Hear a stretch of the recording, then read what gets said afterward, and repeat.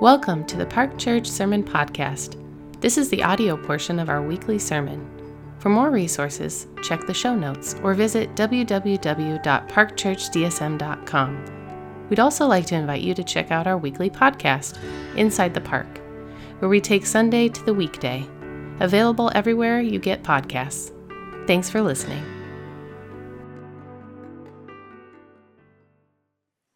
Welcome back, Park Church family. If you are a guest with us and not a part of the Park Church family, I want to say it's a delight to have you here.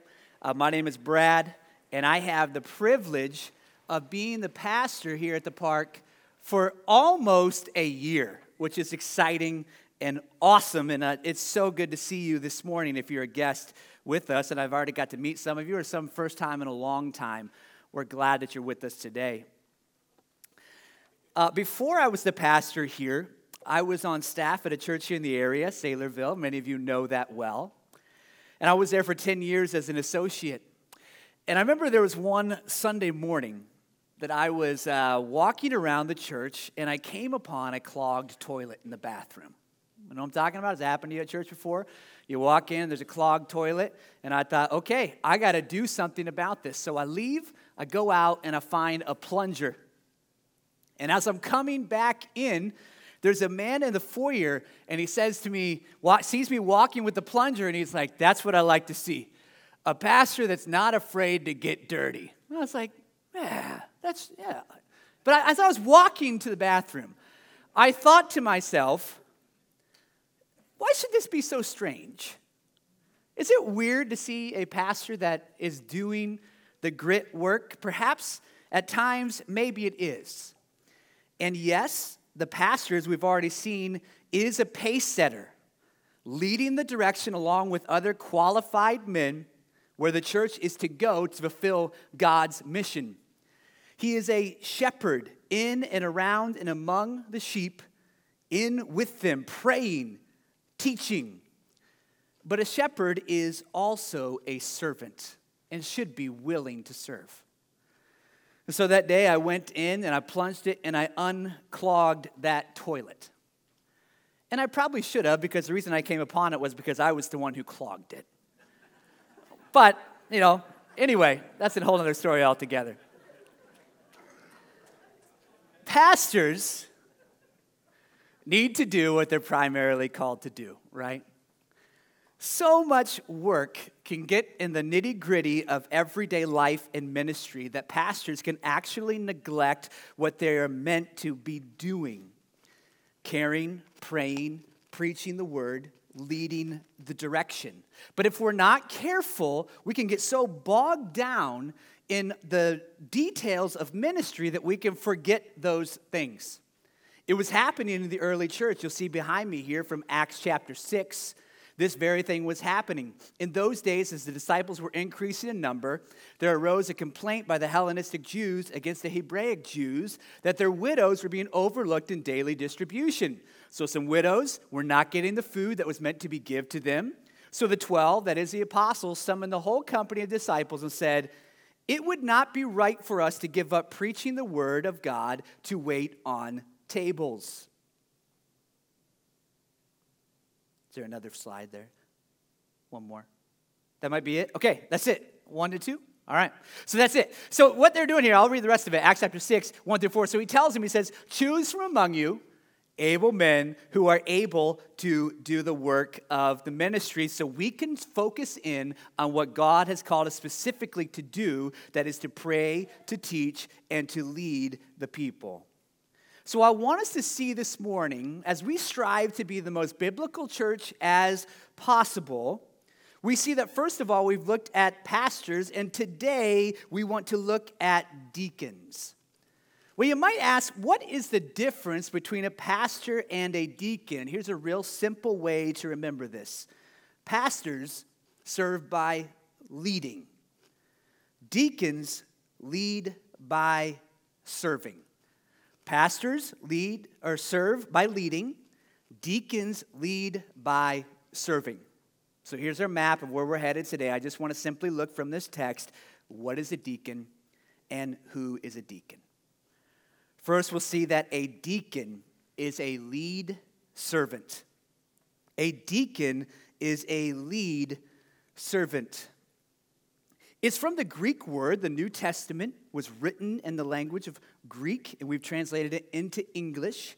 And the word where we get deacon from is diakonos. It means a servant. That's what the word actually means. If you break it down, it means a servant. So Ephesians 4, verse 11 and 12 said, God has given to the church some to be pastors, some to be apostles, and others. But he says pastors are given to the church to equip the saints for the work of the ministry. So pastors aren't meant to do everything, but they're meant to equip others to do God's work. And the deacons are to be those ones who are first equipped and resourced by the pastors to lead and facilitate the other saints to do the work of the ministry. Deacons are on the front lines of ministry. I'm wearing my Iowa State Fair security polo today in honor of Fair Week this week. And I ran into someone in the back, and they said, what's that from? And I said, well, it's from when I was in high school. I wore this shirt. And they said, it still fits? I said, yeah, I was a big guy in high school. And her husband said, you're supposed to say it looks big on you, right? And I was like, well, it definitely was very tight when I was in high school, okay? So here I am wearing this shirt. And I remember being 17 years old, and I was working the night shift. And they put me on the night shift in the campground. Not just any campground, the Kearney campground. Oh, okay, whoa, some prejudiced people out there. Okay, didn't even go into it. But you know, the people that run the rides don't have the greatest reputation. Now, I can say that because my great aunt owns a carnival, and I've got Kearney in my blood, okay? So I'm allowed to say that. So I was put in there, left with the radio all by myself at night, and it was to this day the scariest night of my life. And they said, if anything happens, just call us on the radio. And they were like a mile away on a golf cart. And there were shrieks and screams that I had never heard before all night long throughout this entire campground. I was by myself. And if you wanted to get into the campground, you were getting in because I wasn't going to stop you. I was on the front lines. They said, here, have fun. Go do it. Now listen, that's not what a deacon does, all right? We don't leave you to fend for yourself. Equip, and we help you to do the best you can be to lead others on the front lines of ministry, to pursue and to encourage others to keep on going, because ministry is hard work. And we need people that are dedicated to hard work of seeing ministry happen. Now, before you think that all this stuff here for a requirement of a deacon is just to be good at woodworking and a mop, and the qualifications are very different than elders, they're actually not. So here's what I want you to see in verse 8. Let me read it again. It says, deacons likewise should be worthy of respect, not hypocritical, not drinking a lot of wine, not greedy for money. Here's what I want you to see secondly this morning is this. A deacon is a godly servant. They're not just a servant, they're a godly servant. It says to be worthy of respect. This is someone who people look up to, that if they emulated their lives, they would look like Jesus. They are a distinguished person who has worked hard in character and in service in the church that others look up to and say, I respect this person because of their godliness, their growth in Christ, and what they have done and served in this church. It says that they should not be hypocritical. That means that they live a consistent life. They don't say things and not actually believe it. They believe what they say and they actually do it. Their yes is yes and their no is no. They live a consistent life, not perfect, but a consistent life devoted to God. They're not drunk and they're not greedy. Os Guinness says this. It's kind of interesting. Os Guinness says about this. He is not, the deacon is not to be drunk on wine or money. They are not to be addicted or controlled by wine or to be controlled by money. But verse 10 says, let them be tested first, and then they can serve as deacons. Brian Chappell says that to be tested first means you don't have to put the deacons through a probationary period. But before you set them forth as deacons, they should first meet these qualifications. It's not as you go, you start developing these characteristics in your life. First of all, it should be a person that is already living this way. And if they first are tested in that way and meet the qualifications, then they can serve as a lead, godly servant in the church. But why all this? Why all these qualifications for deacons? Aren't they servants? Well, Jeff Metters says this: deacons are not grunt workers, but mobilizers in the advancement of gospel ministry. Deacons are needed. They are necessary for the work of the gospel in the church. Listen to this. In every position in the church, in every area of your life, Jesus cares more about your character than he does your giftedness. Jesus is more concerned about who you are becoming and who you are before what you do. In every area, and especially in his church. So to serve in the church is not a cover-up for your lack of character. To say, look at all this service I'm doing, I'm a godly person. No, it starts, first of all, with pursuing godliness. And then service in the church is an overflow of who you are as a godly person in Christ. Now, that takes time, doesn't it? If you're new here, it takes time to become these things. That's why new converts don't become elders and deacons. It takes time to grow in these maturity. You can serve in the church, but you're not going to be a lead servant. But I would just encourage you with that. Is your daily life, if you know Christ, are you growing in character? What God cares about most, who you are and what you are becoming before what you are doing. Verse 9 says, holding the mystery of faith with a clear conscience. So who is a deacon? Secondly, they are a godly, gospel-loving servant. A godly, gospel-loving servant. We saw last week that an elder is a gospel man. A deacon is also a lover of the gospel. Here's what it says here. The mystery of faith. When Paul talks about mystery in the New Testament, what he is talking about is something that was once hidden that has now been uncovered so that we can see it fully. It's kind of like a magician. He's got the table of stuff in front of him, and he's got them all covered up, and then he pulls it away slowly, revealing what's happening, and then finally you see the full picture. The scriptures are in such a way as that, where they unfold over time, and we see things more and more clearly as time goes on. Now, God's plan of salvation has always been from the beginning by grace through faith alone in a Messiah. But those in the Old Testament didn't know who he was.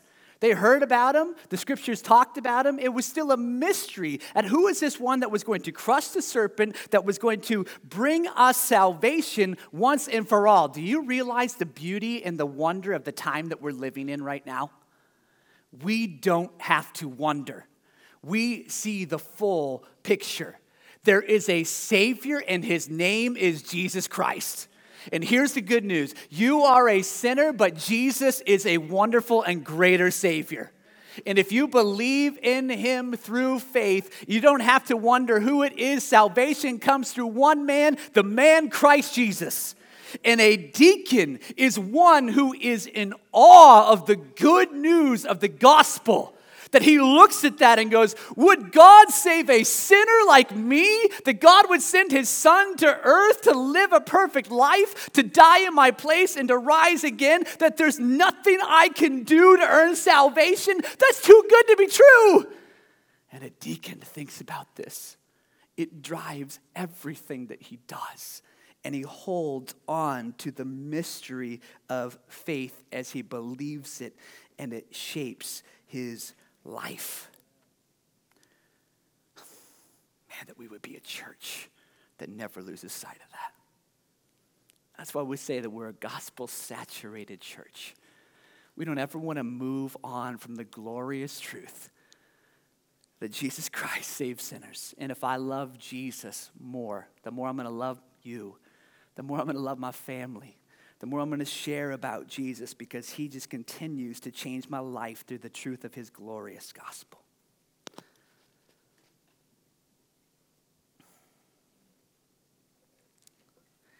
So if you notice here, a lot of these qualifications are very similar and even repeat the qualifications of a pastor. In fact, they're right after one another here. So what's the actual difference? I gave you that definition that pastors lead by serving and deacons pastors serve by leading and deacons lead by serving. But if you look at the text here, the difference between the two is that the pastor has authority over the congregation together in a team of elders, and also the teaching on the gatherings. That is what the pastor is meant to do. That is not for the deacon. You don't see that listed here in these qualifications. And the one defining feature between these two lists of an elder, pastor, and a deacon is able to teach. A deacon might be able to teach, but it's not a requirement for them to be able to do so. So the pastor has authority and teaching, which is not for the deacon. So because of this office, does not have authority, does not have teaching, it is not an elder, I want to submit to you this morning that the scriptures make room, and I believe as we see together, teach that there is room for deacons and deaconesses in the church. That is both men and women. So who is a deacon? It's a godly, gospel-loving man, male or female, servant in the church. Now, some of you who aren't used to that just bristled a little bit there. In the same way that others last week heard that a pastor is to be a man, that the office of elder is for men only, I want to just show you, if that's not what you're used to, make a biblical case for why a deacon can be both men and women. Look at verse 11 again. Now you see that first word there is wives. If you have an NIV, anybody using an NIV this morning? It doesn't say wives, it actually says women. If you're using an ESV or a CSB, which I'm using this morning, you can follow the footnote that is down next to the wives. Mine is letter B, and you see down at the bottom of your page, it says 311 or the women. You can see that if you're using your phone, there's a little bubble that's next to the wives. If you click on that on your phone, that little bubble, it'll bring a little pop-up that says, or women. So here's what I want us to see this morning, is that if this says their wives too, then it's obvious that he's talking about the wives of deacons. But the actual there is not in the original Greek. It's absent. It's added there by the translators. So it just reads as this: likewise, the women, and then gives the qualifications for women. Tom Schreiner says this, hang with me. Why does Paul omit a reference to wives of elders, particularly since elders exercise pastoral oversight and leadership in the church? So he's saying, why is it that Paul does not give a responsibility or requirements for the wives of pastors? He goes on to say this: it would seem the character of the wives of elders would be even more important. One can conclude that Paul isn't referring to wives at all, but female deacons. Now, let me just say here that maybe I could be wrong, and maybe it is wives. Maybe that's exactly what it is. Here's what I want to say. If it is wives, then Paul is saying that wives are able to deacon along with their husband. Right? Do you see that? It doesn't say that wives can elder or pastor along with their husband. But it does say that deacons, deaconesses are meant to be in the church serving together, not in authority, not teaching, but as lead servants. And we see this throughout Scripture. Romans 16, 1 and 2. You'll see it behind me here. This is speaking of Phoebe, and he says this, I commend you, Sister Phoebe, who is a servant of the church in Cenchrea. So you should welcome her in the Lord in a manner worthy of the saints, a sister in whatever matter she may require for your help. For indeed she's been a benefactor of many and of me also. We're introduced to in the last chapter of Romans, Sister Phoebe. She was the letter carrier in that book, taking the letter from Corinth, where it was written, to the city of Rome. And Paul specifically uses this word servant, which is diakonos, referring to Phoebe in a specific city church. It's the very same word that is used in this chapter as well. And in church history, just one last thing. If you look at some old documents, Pliny the Younger is speaking to Emperor Trajan in 98 AD. So very early on in church history. And he's asking the governor, how do I deal with Christians that are in this province? And he instructs Pliny to go talk to two women who are deacons in the church. So let me say this. If you're coming from a background, and I know there's a lot of different backgrounds that are represented in this room. If you're coming from a background where there is a pastor and his staff and then deacons, often in that spot, that deacon is acting, or that pastor is acting along with those deacons more as elders than deacons. They're actually leading the direction of the church and helping in the teaching and the preaching. In that model, I do not believe you should have women deacons. But if you have a plurality of elders, that means a team of men who are called, gifted, and qualified that are leading the direction and the teaching of the church, then there is much room and should be women serving under that. Oh man, and what a gift that would be. Women serving women, helping, visiting, leading ministries, and mobilizing others to follow Christ, to be more like him, and to serve him in this role. Now, I want you to see this behind me, because we have many servants in this church. I love this photo. It's one of my favorite photos that we've ever shown. And I know it's light in here. You can't see all that's happening.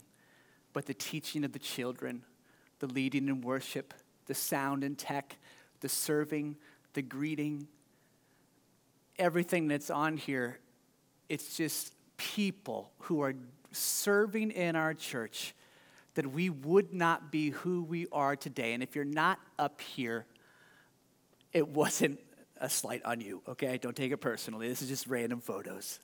But we have so many people that are serving in this church that are doing the work of the ministry, and I'm so grateful for you.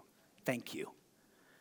I want to say thank you to Anna Chung. She's back here. Anna actually makes all my slides every week, and many people don't know that, and I'm very grateful for that. So thank you, Anna. Yeah, you can give her a hand. She asked me when she sent me the slides this week if I could do that. She really wanted some recognition, so. No, if you know Anna, you know that's not true. Look at verse 13. For those who served well as deacons acquire a good standing for themselves and great boldness in the faith that is in Christ Jesus. So who is a deacon? A godly, gospel-loving, male or female servant with a great reward. It says they have a good standing for where they served. People honor them. They are respected in their service. And they are honored by God as they have a great boldness in the faith that is in Christ Jesus. These are not just people that like to mop. These are bold people who love Christ and lead others in service to do the exact same thing. Because listen, as a deacon serves and is rewarded for their service, when they serve, they look most like Jesus. They look a ton like Jesus. When you use your gifts to serve others in the church, Jesus says, you look a lot like me. Son, daughter, you're looking a lot like your Savior right now when you're serving. You're not like people who don't know God that use their positions to get ahead and to have a position. No, you use it to serve others. And what was read by my wife this morning, this is what Jesus says in Mark 10:43 and 45. But that is not so among you. On the contrary, whoever wants to become great among you will be a servant. That's the word deacon. Whoever wants to be first among you will be a slave to all. For the Son of Man did not come to be served, that's the word deacon, but to serve, deacon again, and to give his life as a ransom for many. That's why as you serve, you look like Christ, because that's what he came to do. And his greatest act of service was to lay down his life on our behalf. Shouldn't we also, if Christ laid down his life for the church, shouldn't we want to serve others in the very same way? If you don't know Jesus, listen to this.